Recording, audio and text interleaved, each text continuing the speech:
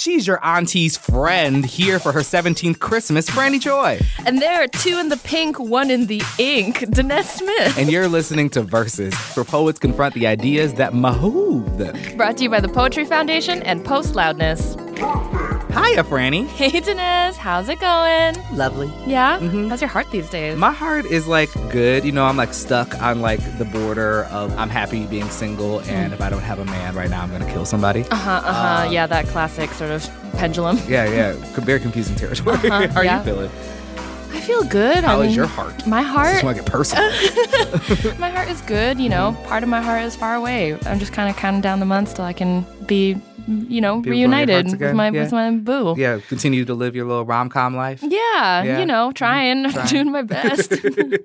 Okay, so in your rom-com life, right? Like, let's imagine that we live in a world where Hollywood isn't bullshit. Okay. And there are actually, like, queer and, like, people of color, like, rom-coms. Ooh, my gay Asian American rom-com life. You're gay, interracial, Asian, American, queer, poly, trans, whatever. yeah.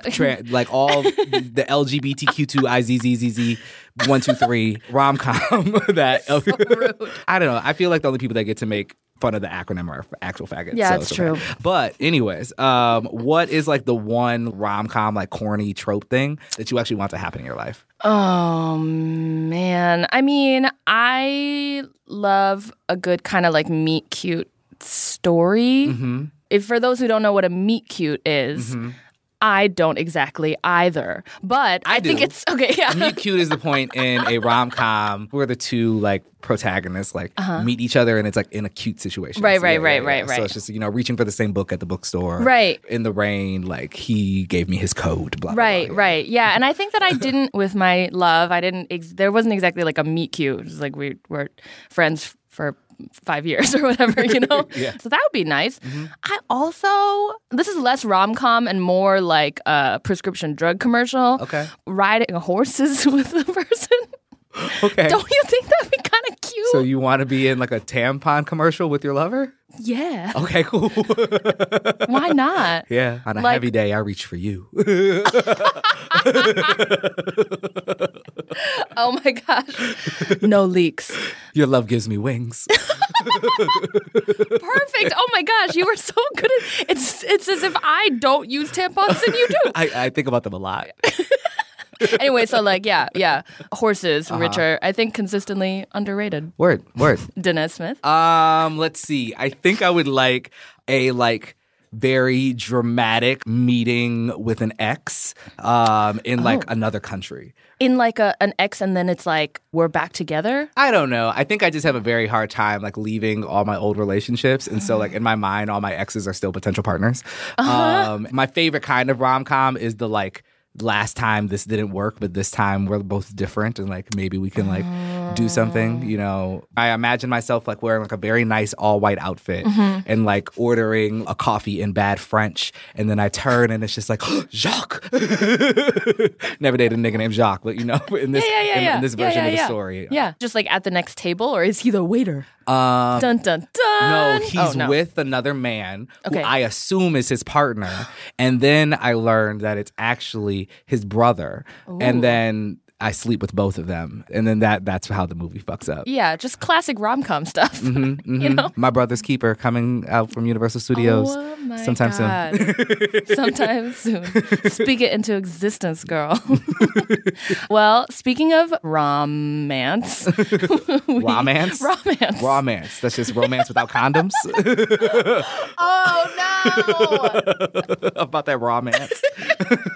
Speaking of romance, we are really excited to talk today to our love, Kimon Felix, who, among other things, is a poet and an incredible performer, a political strategist and communications director, and an all-around bad bitch, and someone who lately has been exploring writing about romance and heartbreak in her work. And we're really excited to get to talk to her about that project and some other things. And also her new collection, Build Yourself a Boat, that should be in these streets about now. Right about now. Purchase it today. And because you're going to go get it, we're going to treat you to this here poem by Kimon before we get into the interview. Let's go. Let's do it.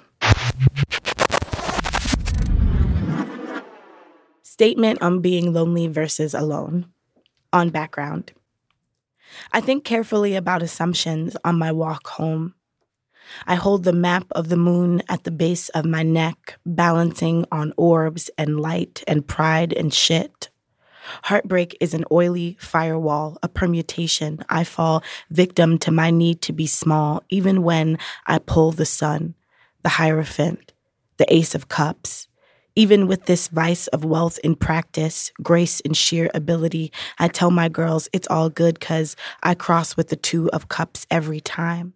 I fill up. I am at capacity. I sit contradicted in my lonesomeness and how much I rely on consolation as validation. I know better than to vote against myself, cancel myself out in negatives, be kind to my friend, Kayla says, and boy, am I trying. This Newport, a foxtail with its hand in its mouth. I shell out to breathe better. I shell out to breathe better. I shrink to belong. Oof. Yes. Woo. Kamau Felix is the author of Build Yourself a Boat and is the future of American politics. Yes, Kamau, thank you. It's true. It's true. Thank you so much for being here. Thanks, guys. I love you. Cool. Oh, man. So I think that by the time this podcast airs, your book will either be in the world or like about to be in the world. Yeah. And so we're recording it in February. How are you feeling at this point about the being in the world? It's so weird. I thought that when I got it in my hand, I would cry. I haven't hit that point yet. Okay. Like, it hasn't happened. And maybe this is just because of the way my brain works. I'm still very much in construction mode where I'm like, I got it. And I was like, oh, great. Okay. Now let's make sure everything's right. So like these margins don't work. I see and edit. So I'm still not at the place, I think, where I just get to like sit and be grateful for it. Totally. And I'm super eager for that point because it's been a lot of brains into this and a lot of minds and a lot of time. I've been writing this book for 5 years. Wow.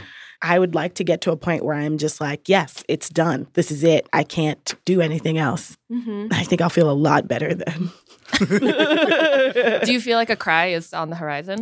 It might be. I really hope so. This shit beat the shit out of me for 5 years. So like, bitch, if I don't get to cry, we're gonna have a fucking problem.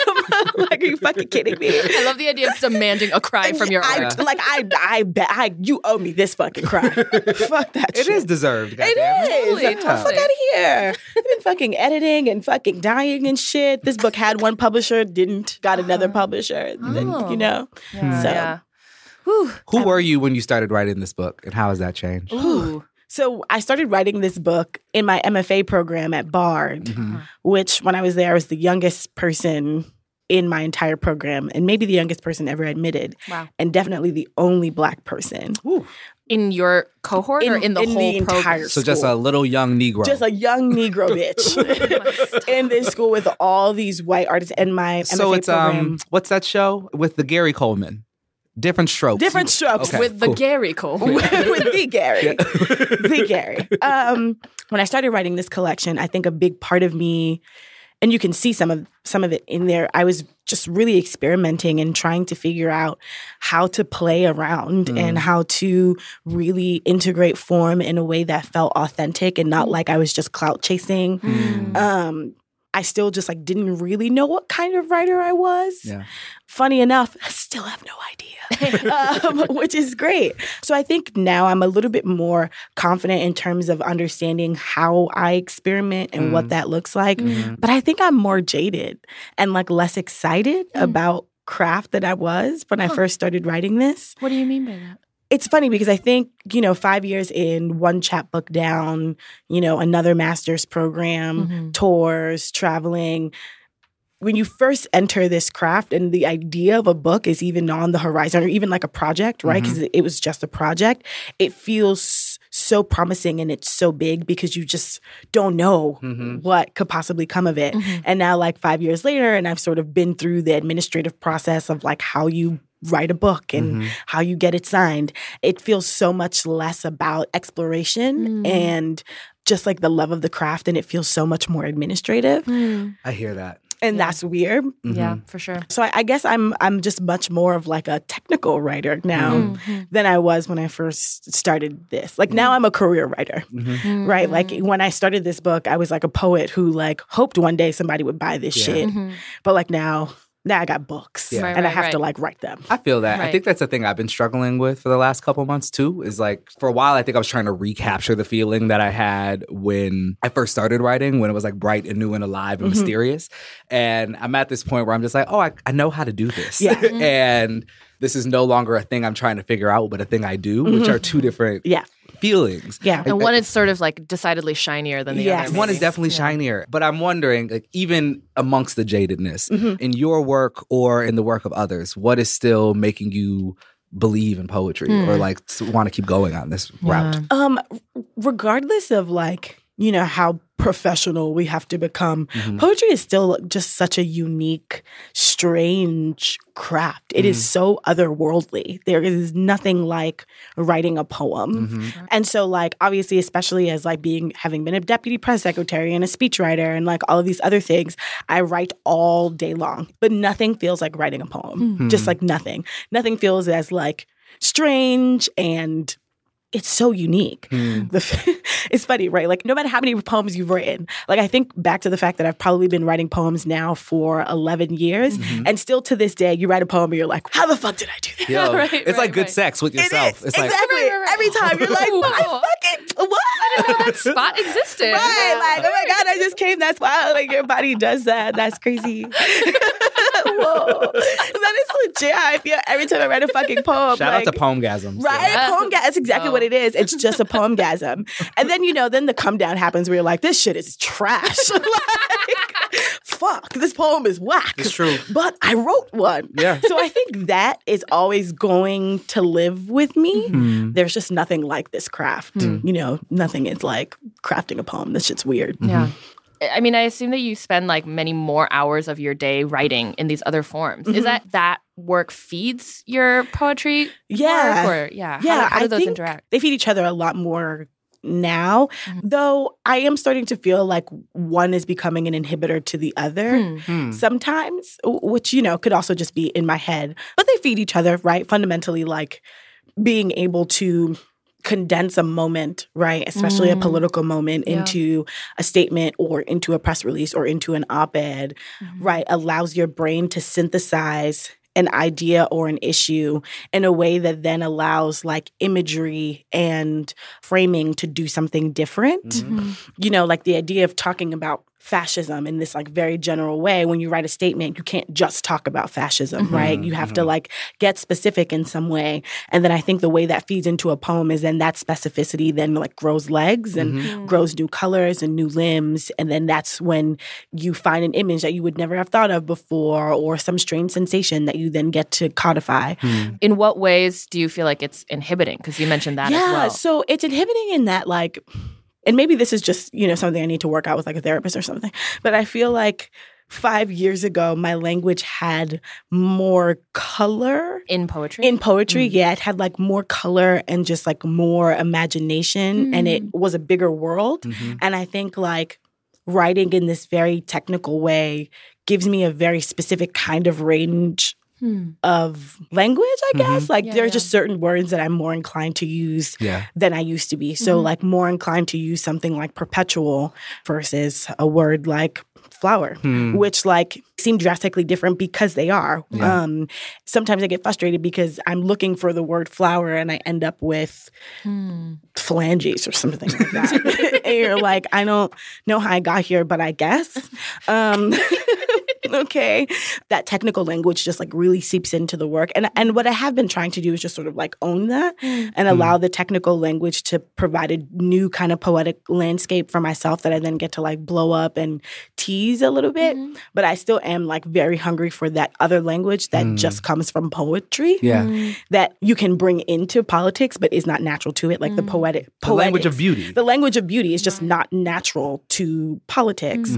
And part of the reason why I do so well in politics is because I already have that natural understanding of beauty and like how to bring beauty to something grotesque, but that isn't translating back into poems the way that it used to. Politics is getting all of my poetics and my poetics is getting all of this technical writing and I can't find the balance. So that's been really frustrating. Super interesting to think about like who benefits more from that exchange. Right. And like exactly. maybe, But I think, you know, also I don't know. I want to like put out like this hope that you'll find that language again. You know what I mean? And like, that's because the prayer. we don't lose any of the ways that we learn to write. Yeah. We just like add more things. Right. And the thing is still underneath that. And maybe you could write about that. Like, I don't know. Like, I'm still in my mind thinking about the sentence you said, I went looking for flowers and found phalange. I'm like, why isn't that a poem? That's great. actually really good, you know? Yeah, that's the other thing. And the other thing, that's the other part of it too, right? Is like we're so used to talking like poets that like people will often say like, oh, that was a really poetic sentence. And you're like, no, that was just a regular ass sentence.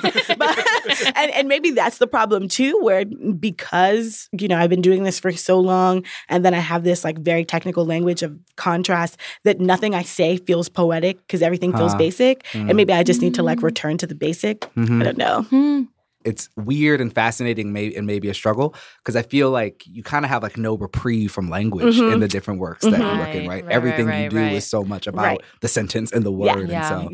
Exactly. I've been thinking about how much we read nowadays and how that might have been different than, let's say, like our parents or our parents' generations, right? Like so much about social media, right? Even as a thing is about, you know, we have so much more language in our life. Dull language, really good language, but it's mostly like vernacular language. Yeah. And how does that change the writer's relationship to language, right? Where before maybe we had to go to books or ourselves to find language, where now, or, you know, advertisements, whatever. Language is everywhere. Right. But it literally feels like everywhere now. Right. Or like I think about my own life and I'm just like, oh, I feel like I have so many more words in my daily life than I did. Yeah, and very specific kinds too, right? Where like the day goes by and like I've read 15 articles because you just fucking have to. Yeah. Some shit pops up and you're like, okay, well, I need to read this. And then, you know, you're done with reading your 15 articles and then you've somehow read 100 tweets that day. You have no idea how, but not a poem. But not a poem. Right.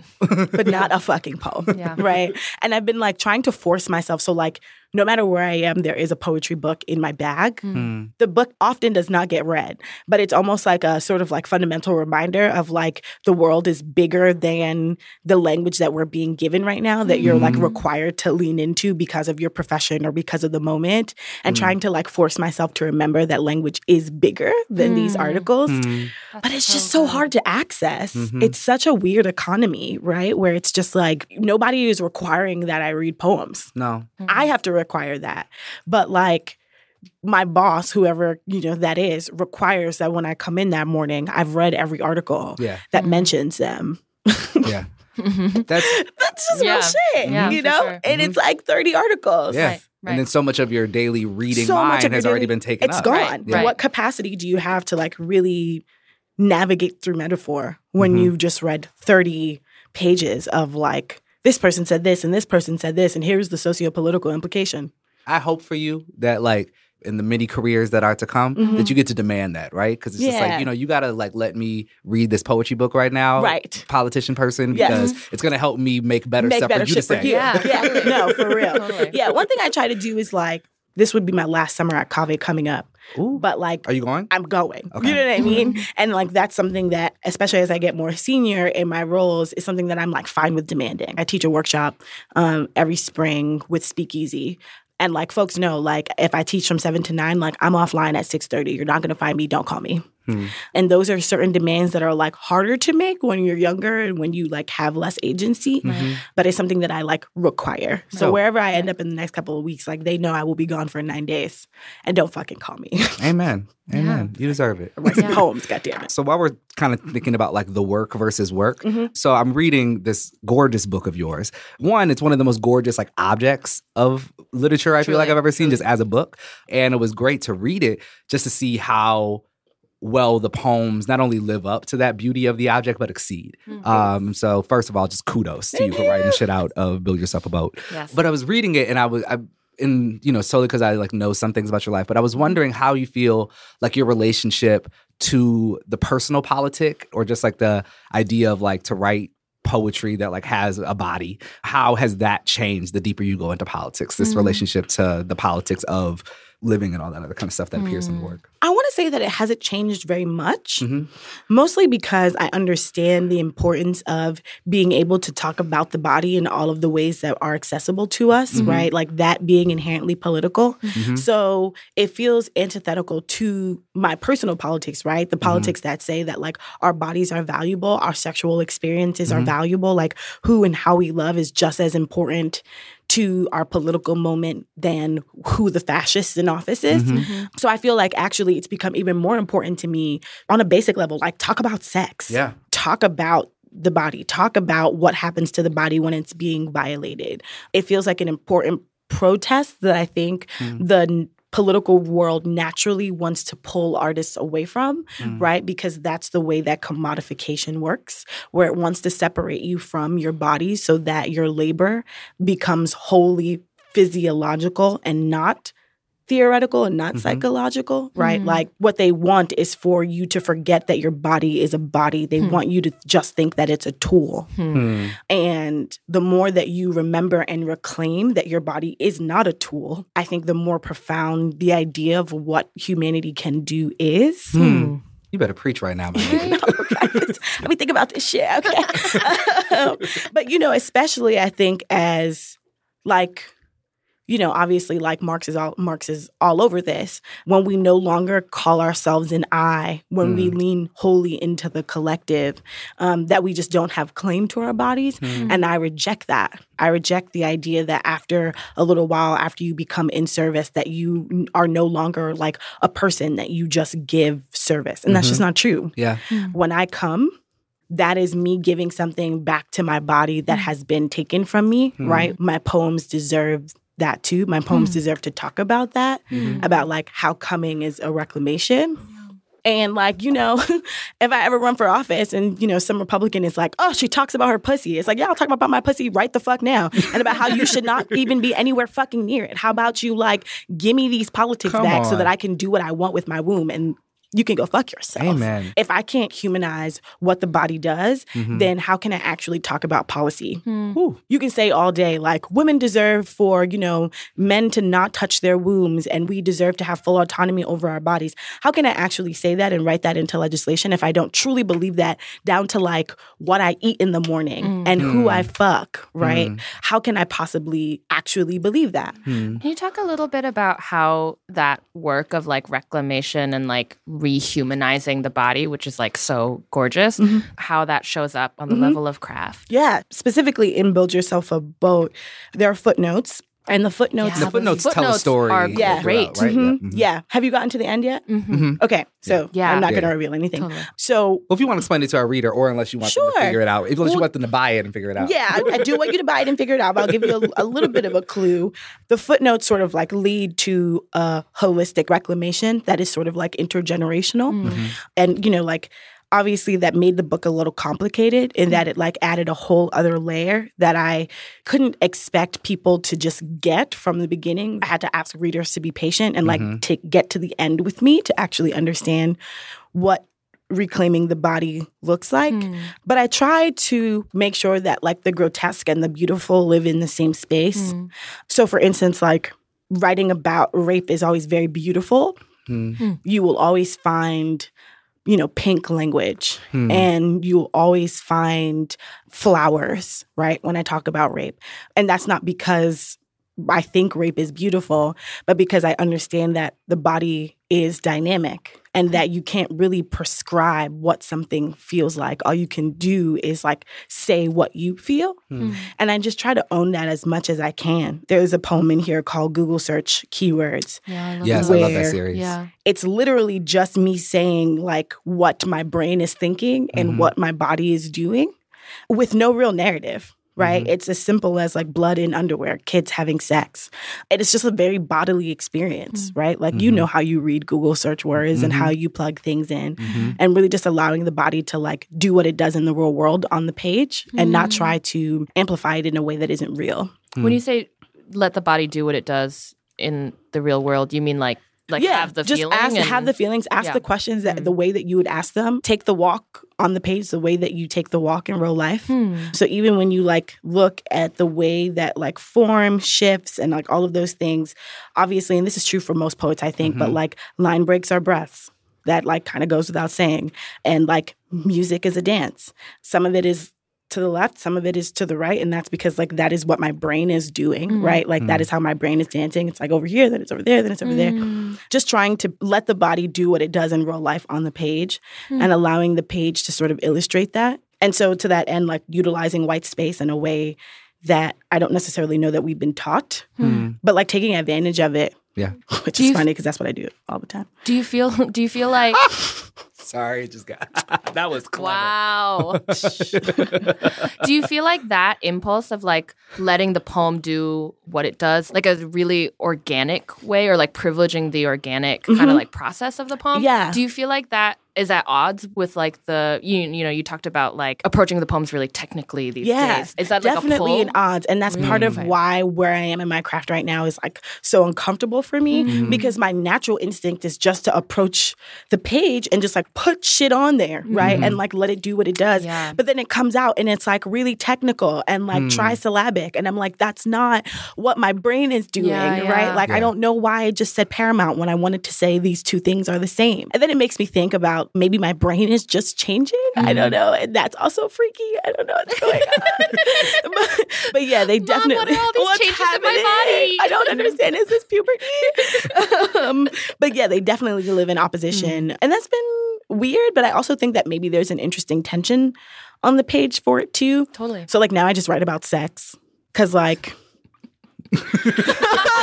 That's the most real thing happening to me. What? And you know what I mean? Like, it's like all day. And sex is the space for tension. So exactly. Sex is the space for tension. Of tension. Yes, and the relief of tension. As a strategist, everything that I do, it like there is a point and there's an end game. And for sex, like there really isn't. The end game is to come. Maybe. Maybe you don't want to come. That's a thing. Maybe the goal is to like come 10 times and pass out. Who knows? Okay. Is this going to be our like next sexual, very sexual podcast? It's like you and Natalie Diaz. Not a bad room. I think that answers your question. It does. I think so too. Can I jump back a little bit to something? Because a little while ago you invited Mark's in the room and he's just been sitting over there patiently. Yeah. Hey, Carl. Hey, Carl. What's good? Hey, Carlito. Mr. Marks. Yeah, Mr. Marky Marks. Mr. Marks. Marky Marks. And the Commie Bunch. Yes. I wanted to know, at this point in your life, right? You're like 20-something. I don't know how long you want to lie into your 30s about your age. But you're 20-something. We can't have historical documents of like, proper ages. Yeah, no, we don't do that. So you're 20-something forever. And you know, you have this book coming out. You have this like wonderful resume of like all this like boss shit you've done. How do you see your relationship to the idea of work at this point in your life? And how do you see the idea of like work shifting around you maybe in your generation and folks that you find it? Work for me right now is very much about understanding my privilege, understanding what I'm sort of like predisposed to do and being in service that way to make it a little bit more clear. So like most people, especially the people that like we know, we are friends with, would not choose the jobs that I have chosen, right? Or are like deeply uninvested in politics, at least in the way that I am or have to be. I, too, sometimes am like, I could just write poems, right? Like, the reality is I could just get a PhD, right? I already have an MFA. That's terminal. I could just teach and write books. But I grew up in a family that was highly political. My father is a socialist. He helped liberate the Grenadian government from the U.S. in 1983, right? Like, my grandma was a Black Panther and also, like, president of the NAACP chapter in the neighborhood that I grew up in. When I was in high school, before I started writing poetry, I was a policy debater, which, funny enough, like, not a lot of people know what policy debate is or the format, but it is very intense. And it's a bunch of young kids straight up being lawyers, period. And, like, writing legislation. In my head now, right, like, knowing that because I'm a poet There's a certain way that I get to see the world. There's a certain beauty and framework that I get to see the world that like regular everyday politicos don't see. Because I am a poet who has this background that most of my friends don't have, I'm almost obligated to an extent to do this work. Wow. The kids that I grew up with on my block, and I say this all the time, just because the kids in this classroom don't know what the word institutional racism means doesn't mean that they don't see it every day and that they don't know that it's happening and that they don't acknowledge it. Just because you don't speak their language and aren't experts in it. Just because you don't speak their language doesn't mean that they don't know what the fuck they're talking about. Yeah. But what I also realized too is that there is a very unique privilege of being able to walk in between those worlds, of being multilingual in that way, of being able to like talk to the everyday politico folks who like don't know what the fuck we mean when we say hustling or struggling, right? And then being able to go back to my folks and talk to them about politics in this very like transparent, honest, down-to-earth way. I don't know very many people who live at that intersection, so I feel obligated to do the work that lives at that intersection. As much as I could just go write books, right, and kick it, more than enough of my peers are doing that. But there's a different part of the world that requires the kind of investment that poetics allows us to give, and just a place in the world where I understand the language, I understand how to navigate it, and I just feel obligated to do that. What does that obligation feel like? It's really awkward and like kind of strangely uncomfortable, because it means that I'm required to walk into spaces with and be both of those things in spaces where they don't always fit. So like when I first started working for Governor Cuomo, I still had like my septum piercing and like my short box braids. And like, you know, I was like teaching at Harlem Children's Zone still, right? And it means that I don't get to divorce one from the other when I walk into those rooms. Like, I just have to be that and deal with the awkwardness that comes with it and deal with, like, the discomfort, and also deal with sort of, like, having a different moral and ethical framework than other people, knowing that there are certain shit that other people might be able to let slide or deal with, but because of who I am and where I come from and who I am accountable to, I can't let that shit slide.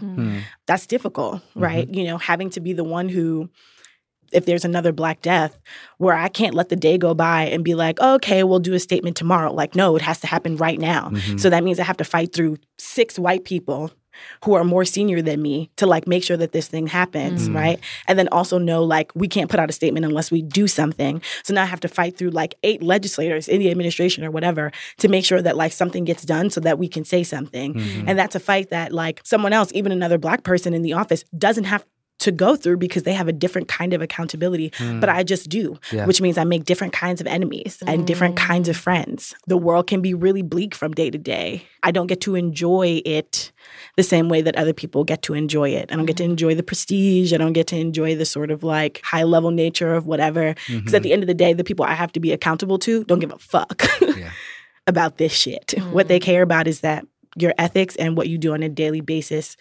represent who we are. And sometimes I have to remind people, like, we're not accountable to the same people. So, yeah, you can make that decision. Talk about that. Right? You can just decide to not say something, or you can decide to ignore this moment. But I deadass cannot. I just always have to take risks that other people aren't going to take. And that's really scary. Yeah. Are there places in the book that you feel serve as kind of like a reprieve or like a place away from that like obligation and fight? Not really. Not in this book. Yeah. Or where do you find your reprieve? Yeah. Are you looking for it? I'm looking for it. Yeah, that's real. Yeah. And I think also with just like the nature of the job, right? Like you don't get to stop being a poet the same way that like in doing the kind of work that I do, it's a 24/7 job. Like if somebody's calling me at 3 a.m., you just got to take the call. There is no, you know, the day ends at 6 p.m. The day don't end. No. It just doesn't. I try to find it in my friends, right? In food, strangely enough. I try to like eat really good cuisine and like go to good restaurants and like read romance novels. Yes. Yes. It's just like amazing.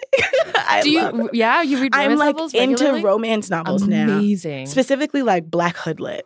Oh, girl. Bitch. Like Zayn and shit. Like Zayn, Eric Jerome Dickey and shit like that? Yes. Oh. It's different. It is different. It's a whole different world It is. in there. It is. Them sex scenes are fire. Fire. Like top 5. And niggas be creative. Niggas be creative as fuck. I'll never forget when Sapphire wrote that goddamn Coldest Winter Ever. And made that Negro put a Jolly Rancher in that girl vagina. That girl's vagina. I said, or in fucking Pretty Girl. I remember hearing about that, but never read it. Well, because it was just like a rumor at school. I mean, that's how I heard about it too. And I was like, well, I got to read this book. And the rest of the book was amazing. But I was like, wow, people really out here risking a yeast infection. Yes.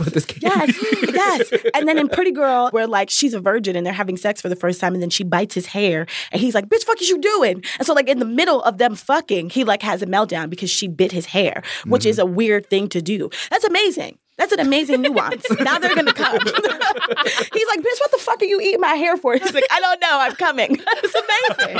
It's amazing. I live for that shit. So I try to find like my reprieve there, and like honestly, through sex. Mm-hmm. For sure. That's fine. I don't know. We can say that. Feed the body in all the ways. I think I got it. Look, if this isn't the podcast that we can admit that fucking is great. Fucking is great. Fucking is great. People are very emotional about it, though. People don't like knowing that you fuck other people. Look, we all got here somehow. I don't understand. Like, what the fuck are you concerned? Like, what are you freaking out? Like, yes, your parents are both dicks. A little bit of a freak. There are dicks, there are vaginas. There are other vaginas. There are other not vaginas and dicks. There are like plenty of options, and I'm going to lean into all of them. I'm sorry that hurts you. It's so annoying. Fuck. Like, Moose are policing me. I'm gonna fuck as many people as I want. Well, you're reading romance, but you're also writing a little bit of romance too, pivot right? there. So I wouldn't call it romance. It's more like breakup poems. Oh, right? Which is like, I guess, sort of the same thing. Yeah, so for like no-mance. Right. Yes. Right. But at the same time, I think in writing about heartbreak, you have to lean into romance because you have to really be able to build out the landscape to impose heartbreak on the page. Like, you have to introduce what being loved feels like to really be able to explain what being left feels like. And so that's why for so long... Just got emotional just with you describing in general terms. Right, I know. And that's why for so long I just did not write about either. I just didn't write about love. It just like wasn't a thing that I could do, legit. And then I went through a really, really bad breakup 2.5 years ago. Like, one of the worst things that's ever happened to me. I was looking so hard for especially a book of prose by a Black woman that was about heartbreak. And I couldn't fucking find one. Like, I can find plenty of poems and books about like the general everyday heartbreak of like being Black, being a woman, being queer. But I like could not find a book that said, I got my heart broken, I want to kill myself, that's valid. Not a thing that Black women get to talk about. Getting your heart broken can feel just as bad as any other trauma that is like natural to being a Black woman. So when I started writing it, it was really me just sort of like going back to like reclamation, trying to understand what I'd experienced, but also like not just explain the heartbreak, but to explain the love that I felt. Because I also never felt like I saw that either. Plenty of romance novels, right? But like, for the most part, they're set in worlds that like I can never walk into. Like, I've never grown up on a ranch. I'm not about to like bump into the guy who runs the general store down the block who happens to be Black. Like, that's not going to happen, right? What I have is like, I was with this nigga. I've never been loved like this in my life. And then it imploded because I am like bigger than myself. That's what I have. And I can't find that story anywhere. So I got to write that shit. Have you noticed anything new about Black womanhood in writing about heartbreak? I have, yeah. What I've discovered is that we don't talk about it, which is crazy. We talk around it and we mention it. When you say it, you mean? Romantic heartbreak. Okay. We will talk about it in comparing it to what it means to be Black on an everyday basis, right? Like, I can find a poem that is about the Black man not loving us, but I can't find the poem. You know, like, Sharon Olds is very good at writing about heartbreak, right? Because she be naming names. She be naming names. She like, Richard left me. Right.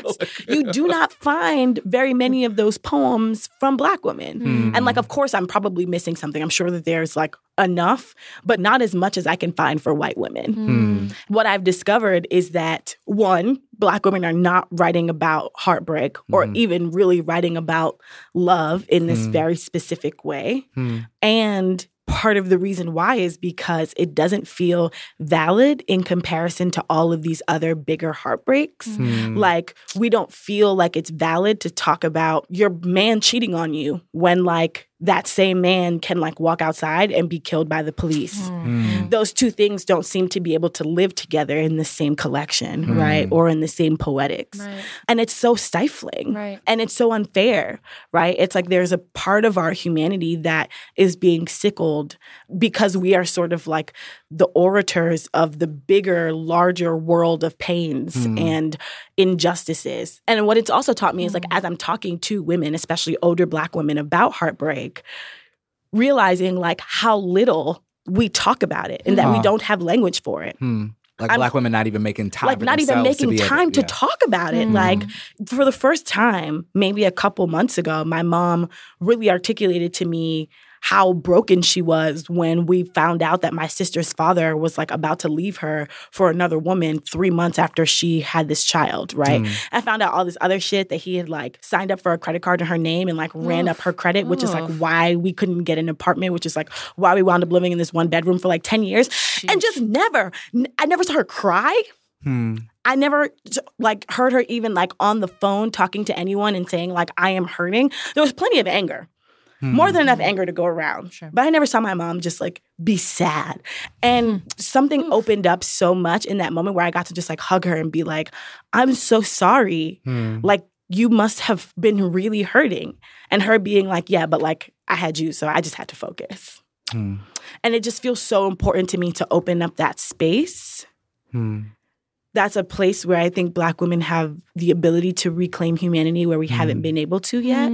There's actually a line in the prose book that I'm working on that says, like, Black girls get to write about heartbreak too. Part of it, I'm wondering if it's part of the duality of societal concerns, like not allowing Black women to make that space. And like I hear you talking about too. And also, part of that problem might also be the publishing industry. Yeah, like, who even knows if that book has tried to get out there before? Right. And some editor was like, this is not the accepted narrative that I want to hear from a Black woman. You know? Absolutely. Right. I think it's definitely both. And I think the more those narratives get pushed to the side is the more that we just don't think that they are valid or valuable. And I'm hoping that, like, even little shit like, you know, the New York Times Love Is column, like, I read it pretty often. Not very many Black women are authoring those. It's straight up just like middle-aged, middle-class white women talking about their husbands leaving them, talking about, you know, being in, like, polyamorous relationships and it not working out. But no Black women. Seems like such an important, like, space of caremaking to, like, write about that. To make a space where, like, Black women can be allowed to make a space for, like, a smaller pain. Right. You know what I mean? Exactly. Like a low, like, human small pain. Like a very basic human pain that literally everyone feels that Black women seem to have been left out of. Personal pain. A personal pain. This is not the pain of my community. This is not the pain of my community. This is not the pain of my collective. This is very much like an individual pain that happened from an individual violation that only I can articulate. Right. And, you know, in the prose collection that I'm working on, there's a line where someone says, you know, you need to stop trying to kill yourself over this. It's just a breakup. And that was the reason why I wrote the book, is because I was like, how fucking dare you sort of indicate to me that this pain is irrelevant in comparison to other things, that it, like, doesn't have the ability to kill me the same way that other things are, right? It's like the fact that I'm even sitting here crying is, like, blasphemous to you, right? That somehow I'm supposed to just get over this so that I can, like, go do the other things. Right, like, as if it's, like, more noble to cry over the news. To cry over the news, right? Than to, like, cry over your nigga leaving you, right? It's like, I was so mad when I heard that from that person that I was like, I full on fucking reject this. I reject it all the fucking way. I'm gonna cry as long as I need to fucking cry. I'm gonna take off fucking days from work. I'm gonna check myself into this hospital after I've tried to kill myself. And you're not gonna make me feel fucking shameful for something like breaking me this way. It's a real thing. And mostly I want, like, other Black girls, when they read it, if it ever comes out into the world, to be able to relate to it. And like, when they're going through that moment, like, find the book that I was looking for. The thing I got closest to was A Bestiary by Lily Huang, which is really that shit. But I wanted a bestiary written by a Black girl. A bestiary, Lily Huang. Can you talk about what that poem taught you, or what? Yeah, what this book allowed for me is of really like working through how your heart gets broken, like all the many ways your heart gets broken in a relationship, right? So it's like not just at the end when you're breaking up or your partner is leaving or you're moving to different places, but it's like these small moments within your relationship that you just don't pay attention to that are like either red flags or like indicators of real fissures that turn into like this larger split. So part of what my next collection or the collection I'm working on now is called Dyscalculia. Dyscalculia is like the math version of dyslexia. It's something that I got diagnosed with when I was a kid. So it's like the inability to be able to do arithmetic efficiently. And the way that manifests, I think, in relationships, and part of what bestiary told me is that there are these moments or fissures that happen and your brain computes them as one way because it's like the way that you need to understand it in order to like get to the next day. And often you're like missing something that you should have seen that was like right in front of you that could have told you a bigger story or given you a clue as to like how to save yourself or the other person, and you just don't pay attention to it because you much rather like live in the ignorance of the miscalculation. And so that is what the collection is about, but I wouldn't have been able to get to that without a bestiary. So really just like walking through not just like how my breakup happened, but the things that my ex and like some of my exes had said to me that sort of like scaffolded. So even my first like serious relationship was with this white guy, Joe. I don't know if you remember Joe. I remember Joe. You remember Joe. And I remember he said to me like, you're emasculating or like you emasculate me. In the book, I say like, I didn't really know what he meant. And then later on in the book, there's a moment where I talk about how my ex once said to me, like he started making all these new friends. And I was like, how come I haven't met your friends? Like I usually meet all your friends. We're super close. And he was like, I don't like introducing you to my friends because they always wind up liking you more than me. And then I knew what Joe meant by like being emasculating. Taking all of these like small moments that are both like obviously bigger than romance, right? That obviously have everything to do about like being a woman, being a Black woman, being Black and queer, all of those things. But then also allowing you to see these tiny, tiny moments that have these larger implications that we often ignore. Because I think that is currently like the popular culture of like pop poetry. Yes. You know, like even like Rupi Kaur and them. Yeah. Like, especially like I've seen a lot of people read that shit. No, I don't either. No offense to like the Rupi Kaurs of the world and like some of our peers, and I don't really give a fuck. It's almost like the reason why you write about this is because you don't have anything else to write about, not because you have made like a critical, functional decision to say, I am leaning into this part of the narrative because it's necessary. It's like, this is what you have. Right. And like, this is the way that you were introduced to poetics, right? Through the idea of romance. That's not how I came to this shit, right? And like, what I want is, I want to see that sacrifice. I want to see like the decision to write about this thing over something else. And I feel like I never get that. As an adolescent, did you write like love and heartbreak poems? Never. Really? Never. Wow. Was just not a part of my thing. I think that's such a common entry point for so many young writers. Yeah. Is that they write write about love. Yeah. Love. Never. I straight right into rape. That was the first, right. Like the poem that got me on, on my Brave New Voices team was a poem about being Black and Jewish and like the shared trauma of that.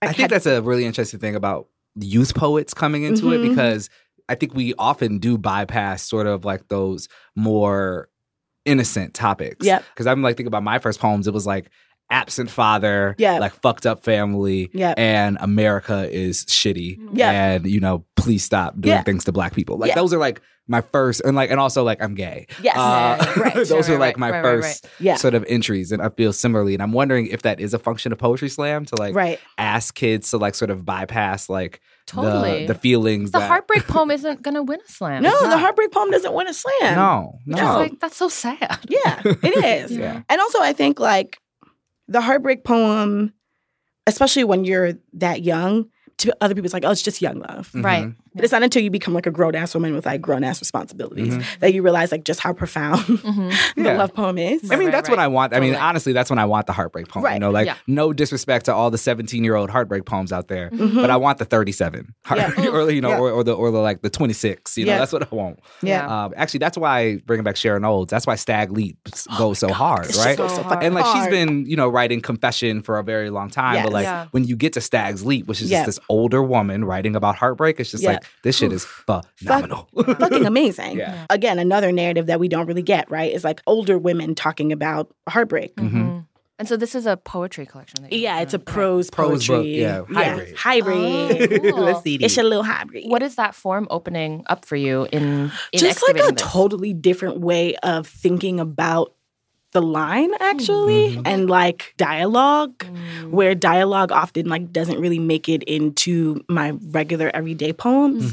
But in this collection, how critical dialogue and the structure of dialogue is, even without using quotation marks or indicating that this is dialogue, just allowing dialogue to like walk you through the narrative in a way that like you just don't do with poems. Like you just don't lead with dialogue in poetry. Yeah, that's true. Whenever I write prose poems, I feel like my language gets a lot wilder. Because I don't realize how much pressure the line is putting on me until I remove it. And then I'm like, oh shit. Oh, I can literally say whatever. Right? Yeah, totally. That's definitely what it's done for me. And especially in talking about like love and romance, allowing that space, like so much room to just like say anything and like all of this juxtaposition that like you just would not find in like a regular stanza poem. It's been amazing. I fucking love this damn book. I'm like really excited for Build Yourself a Boat to just like be out in the world and do whatever it's going to do so that I can go back to focusing on Dyscalculia. Yeah. Right now, as I'm also in the process of like ushering a book into this world, it's been really, really good to like be writing things that have nothing to do with it. Yes, absolutely. Amazing. It's so nothing good. to do with it. Yeah. I don't even have to think about it. It makes me so happy. Right. That's so much of like where we get our power from, right? Yeah. Is like writing a thing. Yeah. You know? Right. And it's like, look, I've been working on this for 5 years, right? So like most of these poems don't even really represent like how I'm writing. And so it kind of feels delayed. And I'm just like, okay, great. Y'all take it, enjoy, like let's talk about it. And now let's move into the thing that is actually compelling me. Yeah. Who do you hope this book reaches? Yeah. And what do you hope it does? Or how do you hope it lives in the world? My hope is that there is a Black girl, a bunch of Black girls who walk into Barnes & Noble or any of these other small bookstores and they don't know what they're looking for, but they see this cover and they feel like they are on the cover and they open it and they feel like it's talking to them and they buy it and they read it and it sleeps under their pillow. That is what I hope for it. Amen.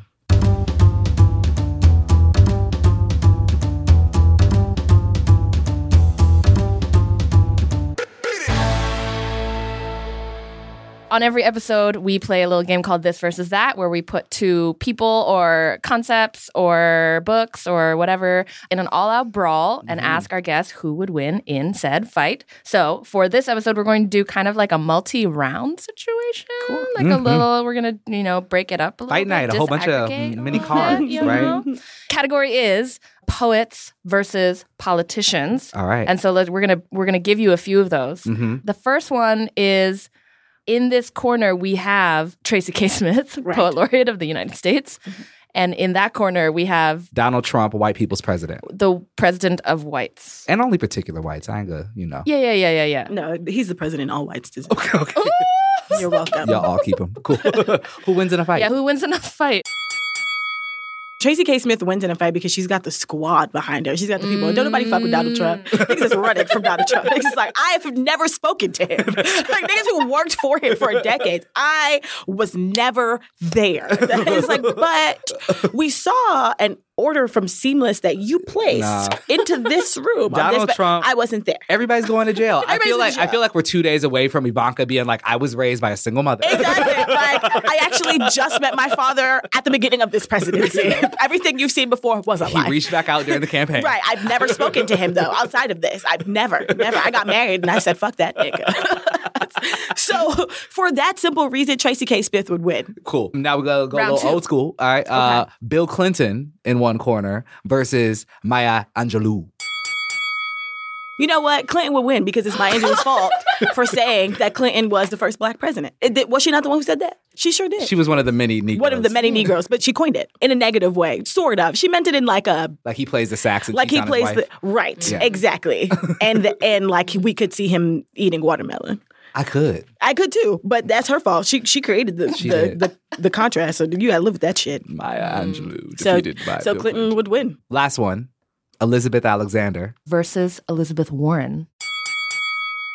Wow. Battle of the Elizabeth Alexander, because guess which one of them understands race? Woo! Man, Yeah. that's very true, man. Yeah. I love Elizabeth Alexander, and Elizabeth Warren made it real hard for me to keep liking her in like the last 2 years. You just have no idea what race is. Like between her and Bernie, it's just like, are you guys Just a paying attention percentage breakdown at all? Yeah, no, And I liked her so much. All of last year, I was just like, shh. I know, just like stop Yeah, it. she just like kept fucking up. Yeah. And specifically as it relates to race, which is incredible to me. Yeah. I don't understand That's how what happened when you politicians- do that little 23andMe shit. Yeah, Gets that's you what in trouble. happens. That's what happens. Between her and Bernie, I'm just like, okay, so like there are no black people on the far left. No. None. No. Because the ones who like are the far left leaders don't even know that we exist. So that's cool. No. Yeah. So it would have to be Elizabeth Alexander. Okay, cool. Elizabeth Alexander, lead us All right. the way. Yep. So 2 poets, 1 president. Yeah. Okay. Poets 2, president 1. It's fair. That's pretty good. I'll take it. I mean, yeah, for I'll sure. take it. All I want is if I can start getting money for lobbyists to like write about certain topics, then that would Right, be back. right. NRA, if you're listening, I hate y'all. No. I have a price. Don't say that. Don't say that. What? I have a price. I have a price. Wow. It is high. Well, guess what? The NRA, them niggas ain't got no money. They just took out the coffee machine from their office because they're losing so much money because they spent the most money that they've ever spent on the last election. And the reality is not that people are no longer donating to the NRA, it's that the Democrats and the independents are now outspending them on anti-gun legislation and anti-gun activation. Oh. And the NRA, they ain't got no coins Wow. for the first time. Oh, that's exciting. Isn't it amazing? that's It's like the beautiful. NRA So you're is telling me I missed my window to sell out? broke, Sell out to bitch. other people. These Huh? niggas even got coffee. Okay, Big Tobacco, if you're out there, Oh my God. I got some poems for y'all, you know? Yo, Big Pharma, hit me Yeah. up. Let's make Hey, cigarettes Pharma, cool what's again. good? Let's make cigarettes cool again. I would love to have a No. cigarette right now, which is a problem. This is just free advertising. Yeah, this is amazing. Yeah, don't smoke. Don't do that. Don't children. smoke, kids. Nah, It's nah. not good for your lungs or your poems. No, That's a lie. it's great for your image. Great for your image. This is horrible. Yeah, it's real bad. We're getting canceled by 1 million moms. Yeah. Cool. Well, I think nothing better than do, or at the end of this, than to hear a poem. Yes. Yeah. One more poem, please. Okay. So this poem is called Yes, It Is Possible. I love this poem. For most of my life, I remained unaware of this, the way a wingless arm is unaware of the conceit of flight. But now I know that, yes, it is possible to be allergic to a person. It is possible for the body to be wholly autonomous in how it chooses to preserve itself, no matter what fleshy, amorphous image of the heart the synapse might conjure. A great fire muted by holy water, a blue room with one pink knob. No matter what you think you want, it is the body that decides and will reject whatever antibodies revile its stasis. And in this case, the foreign cell was the Pisces fish, a twin fish, a two-fish flush, unvirtuous and writhing in deceit and steeped in the drama of belonging to too many lies. And yes, I had prayed that he'd finally come back to me and that when he'd knock, he'd appear with one less life. But then he did appear, a xenophile on a tour of homes. And that would be our last encounter. All I could do was heave at the sight of him, head oscillating dizzily between two different men, two different lives, so Piscean in his world of Elysian highs. But this time, my systems nosed down, anatomy buckling out into autopilot, bringing me down to my knees to purge. And it was like this for days. I couldn't stomach a morsel, my receptors stunted with the shock of an imminent shift. I wept and cocooned myself into a sweat until at once it stopped. And I woke to find myself at the kitchen table, perfectly unbothered, fingering cubes of fresh wet aloe into my mouth, as if life itself were some benign victory I'd won.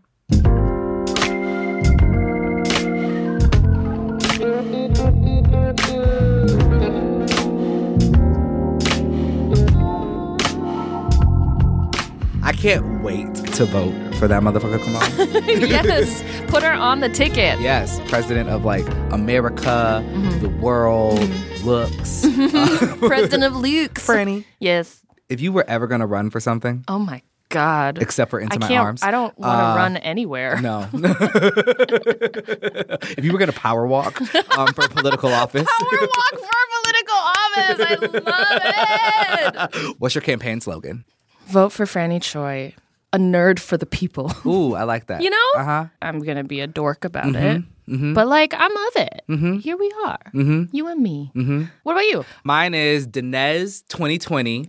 Oh, you're running in 2020? For what? Miss America. Okay. So Dinez 2020. Vote for the bottom, put America on top. Oh my God. I hate how much I love that. Yes, right? It's very good. And America does continue to top us all, doesn't she? Yes, it does. No lube. No lube. God damn it. Just a little bit of lube. I wish you would use a smaller strap. Yeah. Okay. Anyway, before we get, I don't know, canceled. Decimated. Let's get the fuck out of here. Yeah. Who we got to thank this time around? I would like to thank Lube for continuing to make the plastic phalluses go where they belong. Amen. What about you? I'm going to thank coconut oil for doing what lube always does, but in a natural way. Ooh, that natural life. That natural way. It's a little chunky at first, but the more you do it, it just gets real slick. I wish you hadn't said chunky. I know. It's a bad adjective sometimes. It is, especially when thinking about... All right. Anyway, thank you to the Poetry Foundation. Thank you, Idami Noriega. Oh my God, Idami, thank you. Thank you, Post Loudness.